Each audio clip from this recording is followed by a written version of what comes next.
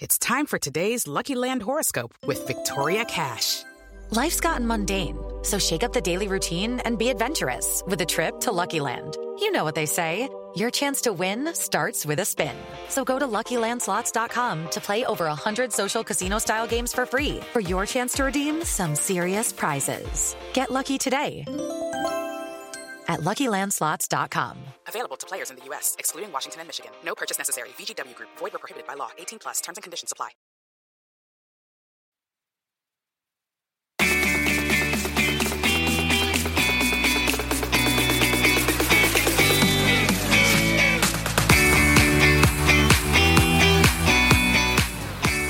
Welcome to Sourcing Journal Radio, our weekly check-in with apparel insiders and thought leaders, which spotlights a variety of topics currently driving change in the market. This podcast episode is made possible by TexWorld USA, an international trade show featuring a wide range of fabrics, trims, accessories, and resources for the fashion industry. The next edition will be held at the Javits Convention Center in New York on January 19th through the 21st in 2020. Register today at texworldusa.com. For the past year, the apparel and footwear industries have been on edge as tranche after tranche of tariffs have been placed on goods coming out of China. And while our industries had largely been spared, consumers are likely to feel the full brunt of the impact, starting with spring 20 goods. In response to the uncertainty and the hit to the bottom line, brands and retailers have been searching for production alternatives around the globe. And while many are trying out new destinations, most would agree that nowhere compares to China. I'm Kalitha Crawford, publisher of Sourcing Journal, and I'm joined today by Ron Serini, principal at the Serini, Samit and Associates law firm, and Jonathan Gold, vice president for supply chain and customs policy for the National Retail Federation, to discuss what the industry needs to know in order to chart the way forward. Thank you guys for joining us. Thanks for inviting me. Good to be here. So, John, we'll start with you. Listen, at the end of the day, like I said, nowhere is going to stack up against China's efficiency, productivity, and access to raw materials. But I know some companies are choosing to stay put, at least for some of their goods. What are you hearing from your members, and how are they making those sourcing decisions? Thanks, Kalitha. I think it really is a wide-ranging response that retailers have had to the tariff situation. Obviously, it really depends upon the retailer themselves, what their exposure is, the size of the retailer, and their ability to shift sourcing. Obviously, diversification of your supply chain is nothing new. I think a lot of companies have been looking to speed up that diversification now because of the tariffs, but you can't simply pick up and move everything. I think companies are being very strategic as they're looking at their supply chains, looking at their product mix, and trying to determine where best to go to bring those products. As companies are exploring other options in Southeast Asia, there are a bunch of issues that companies are running into, whether it's capacity, available skill set, infrastructure, CSR requirements. There are a lot of challenges. It's not as easy as just saying, I want to move here tomorrow. I think we all know the challenges that companies face. Companies are trying to move, but there are some products where that skill set just isn't anywhere else. The market in China is so strong, as you noted, on the efficiency and everything else. So it's a challenge. But I think companies continue to look to see whether or not they're able to move. But again, you can't move everything out of China. There's, as we've heard from one of our members as we were talking, there is no new China. So you're going to have some product that remains, unfortunately. And Ron, there's been a lot of back and forth, especially recently, giving some false hope about a potential end to the tariff situation. What's your gut telling you? Even if things were to resolve themselves tomorrow, what's the likely situation that we're going to find ourselves in going forward? Yeah, I think the problems between the United States and China are deeper and wider than people appreciate. So while I do think we could get a reprieve, there could be a deal on phase one, which might delay, for example, the imposition of tariffs on 4B, which is where most apparel is. I don't think it's going to last for a long period of time. We have, the situation in Hong Kong. We have some national security issues, Huawei, and other matters that I think it's for the long term. And we certainly encourage our clients to diversify. I don't, by the way, know of one single company that's staying put in China. There are certainly companies that need to keep some production in China in certain circumstances, but we've been urging diversification beyond China for quite some time, even before the 301 tariffs were imposed. So, I think some people may hope that if President Trump is not reelected, the tariffs will go away. I tend to think not. I actually think that a Democratic president will probably be even tougher on China in the trade field now that President Trump has started down the path of 301s, which, had been used in the past, but rarely. So, our message is continue to diversify where you can. There's a lot of ways to do that, but don't expect the tariffs are going away anytime soon. I think, the companies that are diversifying and speeding up their diversification, I'm sure they're hoping that wherever they land, they can really put down roots and they don't have to do this again anytime soon. But John, do you really think that there is such a thing as tariff-proof sourcing today? How can companies go about finding the next best place to be? And, could the U.S. pull the same thing with another country that's happening with China? Yeah, I think it's extremely unclear at this point. I think that is one of the issues that continues with the uncertainty as companies are continuing to look for alternate sources. The president has said previously, Vietnam is great and companies are all shifting to Vietnam, but he's also talked about the trade deficit increasing with Vietnam. So does that mean Vietnam is on has a target on its back for some kind of tariff action in the future? We've got other programs that companies are using to diversify, whether it's the GSP program or MTB, but then we're going after countries that are participants in those programs. So I don't know that you can fully, keep your supply chain free of tariffs, but you've got to take your best educated guess in going forwards and trying to figure out what makes the most sense for you. Unfortunately, the trade policy this administration is pursuing is making it very difficult for companies as they're looking to source on a global basis. Unfortunately, not everything can come back here to the U.S. There's very little that can. But as companies are looking around the globe, they're trying to figure out what makes the most sense and how do they mitigate the risk as best as possible. And one of the risks that are arising from all of this, it has to do with the rules of origin and companies not maybe understanding what those rules are and how it could affect them. Ron, how could they potentially be tripped up in this way?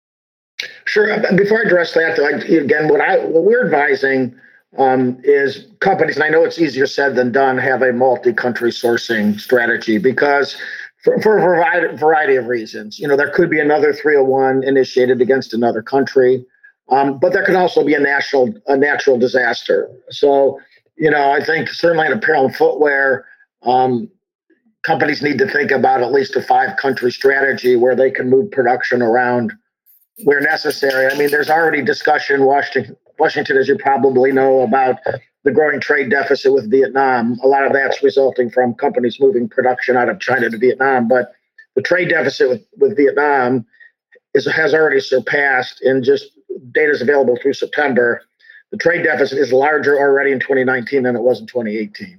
So I think it's important to have multi-country sourcing for a variety of reasons.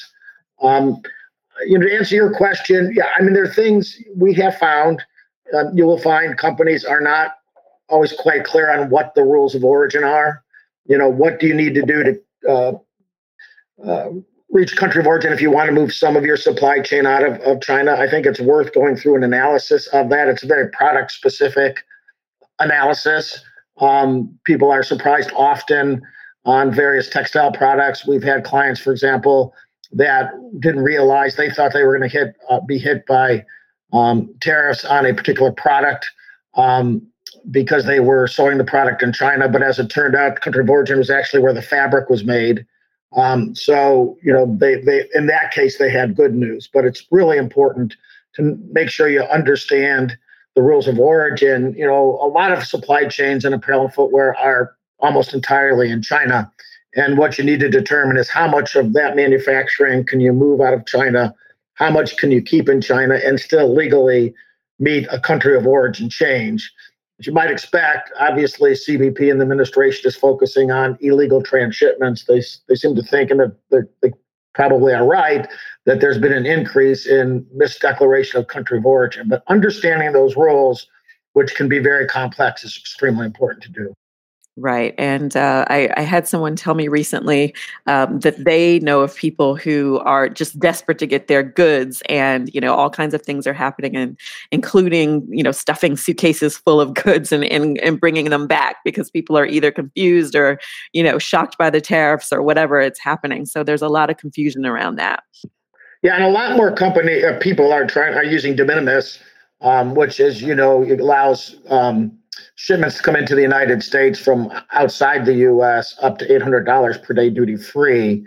And that's really grown. That is getting the attention of the administration. And I know they're doing a pretty comprehensive review of the situation, because at least the way today CBP is implementing de minimis, or what's known as 321, the 301 duties are not charged on de minimis shipments coming directly from overseas. So, even companies employing that, it's obviously de minimis is a legal option to use.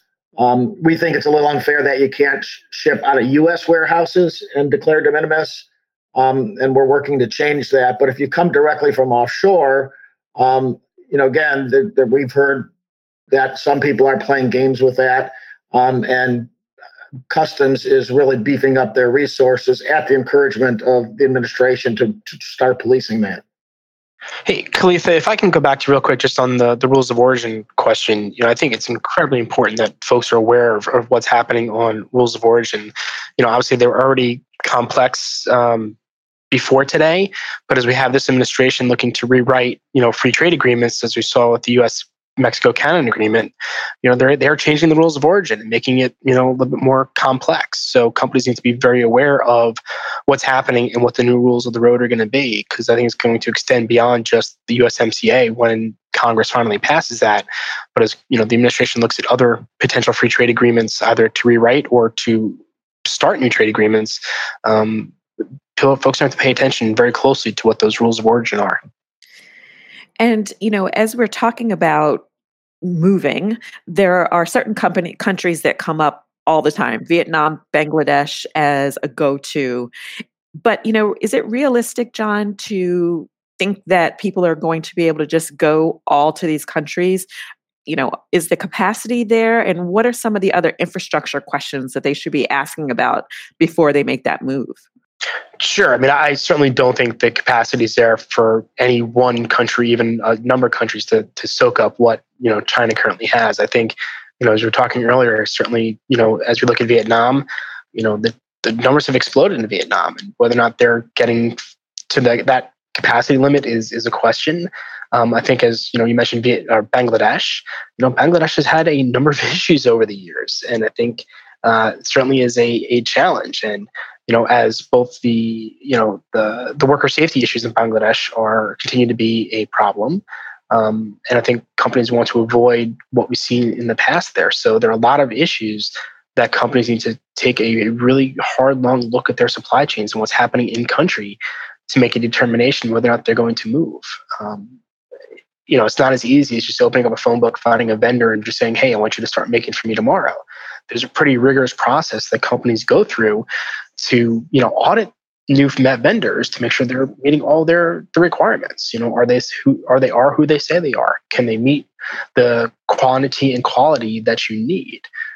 Is the skill set there? Do they meet all your CSR requirements? I mean, this is all a very lengthy process, and it just can't happen overnight. It takes months, if not years, to really fully redevelop your supply chain.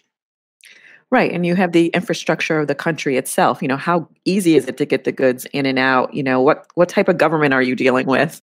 Are the roads, do you have roads that are, take you to and from the port? Or how's the rail system? The ports, are they deep enough to handle the larger container ships? What's the sailing schedule coming out of those ports? So there are a lot of these other infrastructure questions that are critical. Do you have, running water, electricity, all the basics that, we kind of take for granted? But are they all there and in a steady state that you can use, on kind of a nonstop basis? Right. And so we're kind of highlighting the reasons why some companies might be thinking about staying in China, at least for the categories where they can. But Ron, you mentioned de minimis as being one area that offers some relief. What about miscellaneous tariff bill? What do people need to understand about that? Well, the miscellaneous tariff bill is a great opportunity to reduce the normal duties. Some of the people getting affected, not in apparel and textiles so much, but some of the people getting affected with the 301 tariffs are in zero tariff categories. But for goods that have relatively high normal duty rates, like apparel and footwear, a ski jacket can be as high as 32%, a hiking boot as high as 37.5%. Using the miscellaneous tariff bill to suspend duties for 3 years or reduce duties is a great tool. Our clients have used it with great success in both footwear and apparel. But the thing to keep in mind there is the window is only open every 3 years. So companies interested in doing that need to file or work with someone to file a request by December 10th. So that's coming, very, very quickly. We're a little over 2 weeks away from that deadline. Once that deadline passes, there won't be an opportunity to use the miscellaneous tariff bill until 2022. And John, another thing that has kind of gotten some press recently is First Sale. It's not new, but people have been talking about it as a way to try to mitigate things. Can you tell us a little bit about how that works? To be honest, I haven't looked at First Sale in a while. I hate to say that. Okay. It's not something that I've heard from my members that they've been looking at as part of their diversification, unfortunately. Okay. Yeah, Khalif, I can just mention there, clearly there are a lot of companies now looking at First Sale. Some have done that off and on. If you're in apparel and textile, again, with high normal duty rates. It's really the first time now, though, that companies that import low duty rate products are looking at First Sale. And so basically, it's where you have a multi-tiered structure. You may be using an agent, for example, and you're buying a product out of one country, buying it through an agent, and then you're the importer of record. So there's 3 parties, unrelated parties to that transaction. You can structure it if done properly, and you got to be very careful that you structure it properly, because CBP looks at this very carefully. But you can structure it so that you are paying duty only on the first sale from the manufacturer to the agent, and you don't need to pay duty on the costs that are incurred between the agent and the importer. So it's a very successful tool. It doesn't get rid of the duties. It might reduce, a 20% of the duty rate you're paying on the normal duty rate, or 20% you're paying on the 301 duty.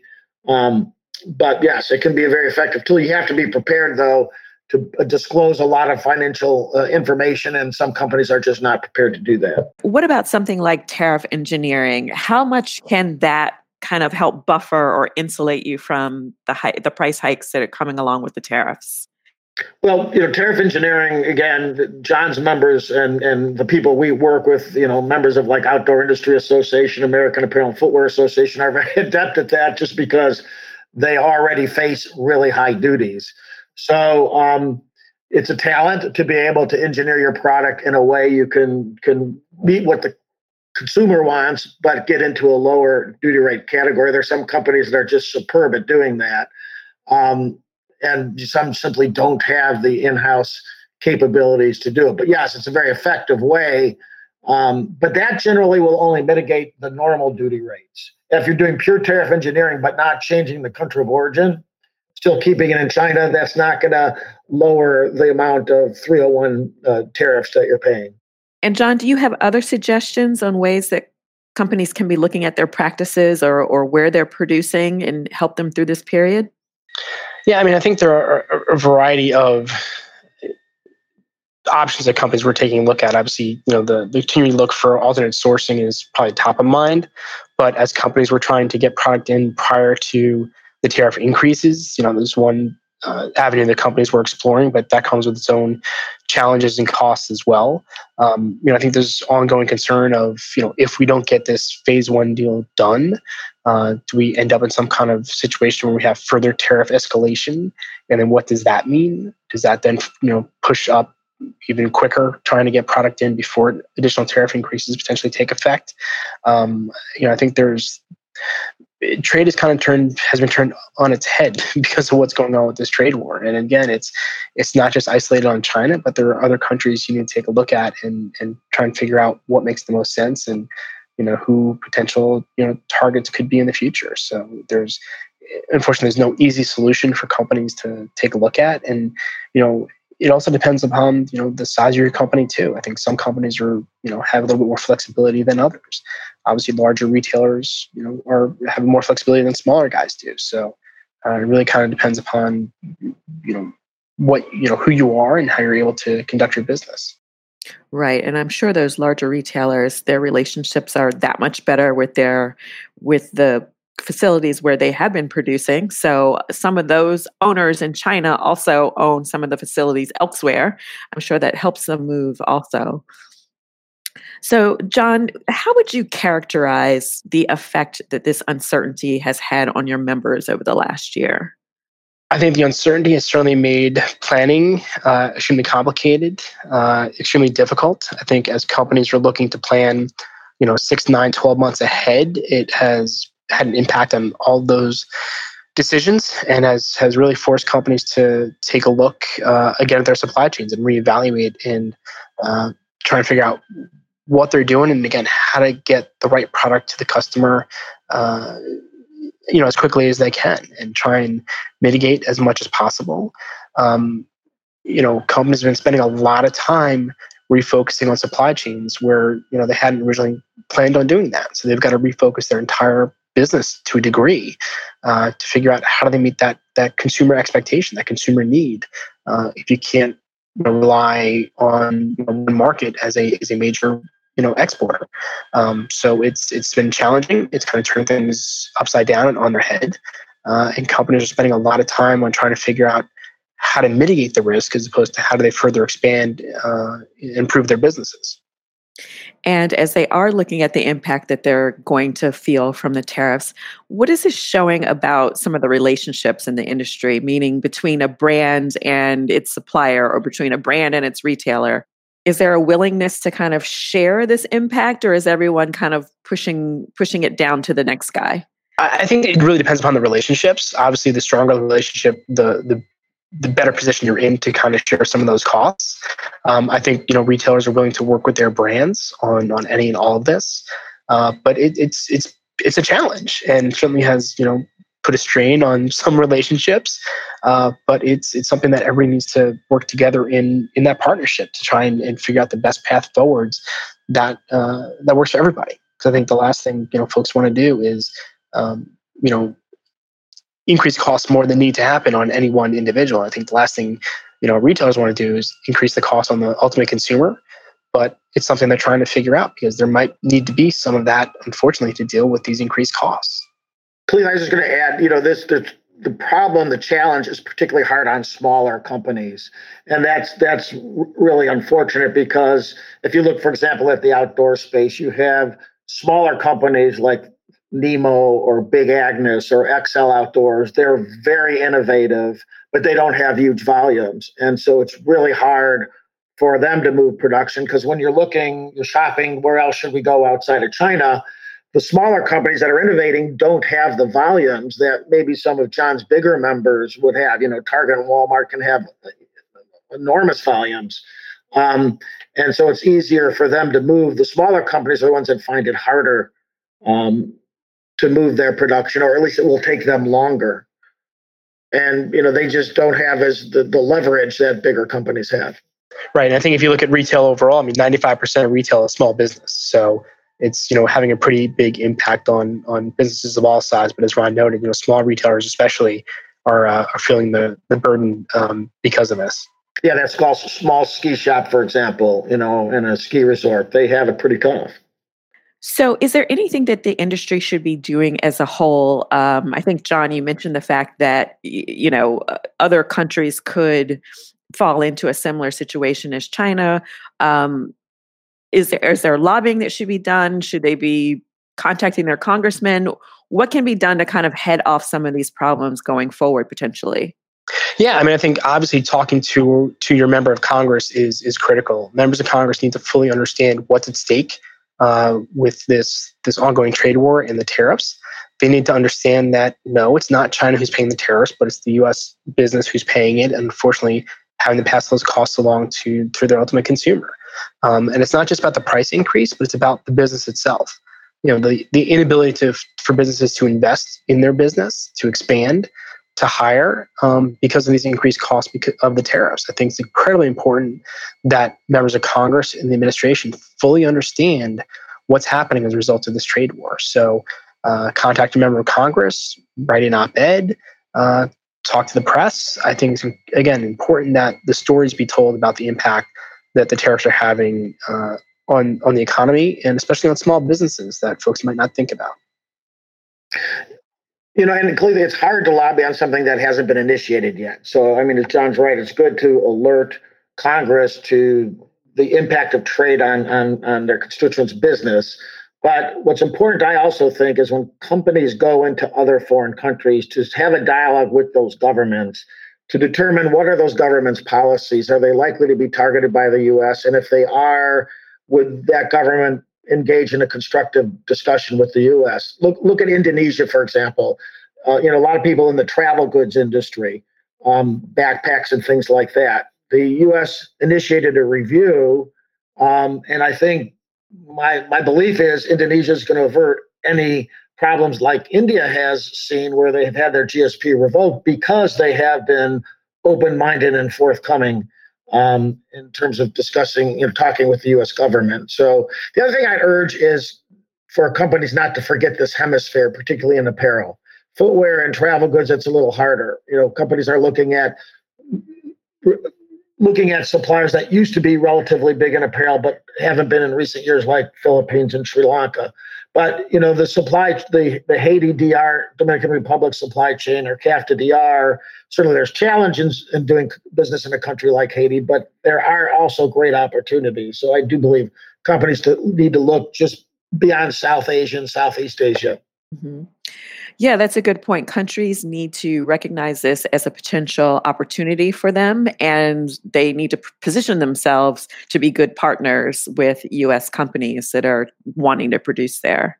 Right. Khalif, if I can add one thing too, I think, aside from kind of tariff situation, I think it's important for U.S. companies to talk about trade in a positive way and really talk about the benefits of trade, not just for the consumer, but the number of U.S. jobs that are related to trade, and especially U.S. imports that folks might not think about. So, if the small companies can talk about, we have this many jobs because of our trade with foreign countries, we think that's incredibly important to tell that story, because that's not the story that gets told a lot. And I think folks need to understand the value of trade, the value of the global value chain that we're living in today. So you might not think of a certain job, whether it's in IT, sourcing, logistics, finance, that has to do with trade, but it does. So tell the story of those jobs that are reliant upon trade with our foreign countries. Right. Does us no good if our retailers go out of business. That's right. Okay. John and Ron, I appreciate you joining us today. And, unfortunately, I'm sure this conversation will continue as this all unfolds. So we will look forward to speaking with you again. Great. Thank you very much. Thank you, Kalitha. Thank you.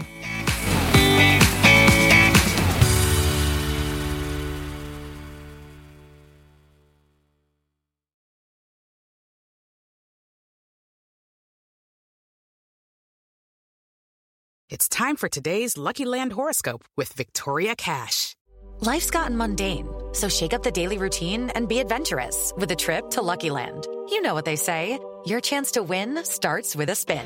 So go to LuckyLandSlots.com to play over 100 social casino-style games for free for your chance to redeem some serious prizes. Get lucky today at LuckyLandSlots.com. Available to players in the U.S., excluding Washington and Michigan. No purchase necessary. VGW Group. Void where prohibited by law. 18+. Terms and conditions apply.